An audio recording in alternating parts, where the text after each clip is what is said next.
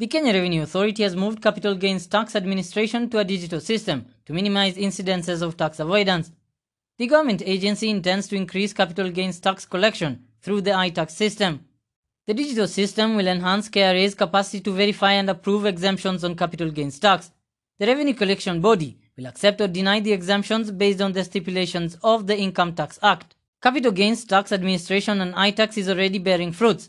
Within the first month of implementation, the authority collected 580 million shillings against a target of 391 million. The government agency is optimistic that the new enhancements and the tax revisions effective October 1, 2019 will help the authority realize more revenues. Capital gains tax revenues will soar even higher if Parliament approves the revision of capital gains tax rate from 5% to 12.5%. KRA aims to increase efficiency and transparency in the collection of tax.